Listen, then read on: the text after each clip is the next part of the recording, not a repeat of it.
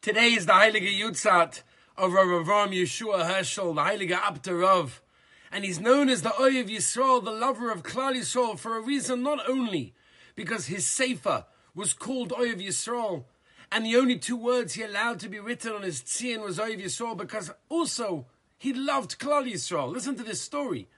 He was invited to a town, and you can imagine everybody was desperate to host him, and there were two specific people that were going to host him.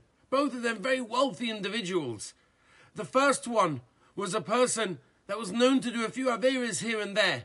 Even though he was a very humble person, he was known every so often to fall. Whereas the second person was a very upstanding member of the community, an Erech Yid, but a big Balgaiva. And the Ater of the Ohev Yisroel decided to stay with the first one. Why?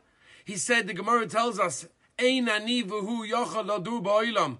Zuk the Rabbeinu Shalom, me and that person, the Balgaiva, cannot live in the same world. Zuk the Ater, zuk the Ohev Yisroel, if the Rabbeinu Shalom can't live with him, nor can I. Even though he loved every member of Klal Yisrael dearly, a Balgaiva is something that he couldn't stand. It's a big Indian to light a candle for the Heilige Ater of the Ohev Yisroel, and we should bring within ourselves his gewaldige midah of love of all of Klal Yisrael, and it should be a schos for ourselves and for all of our families.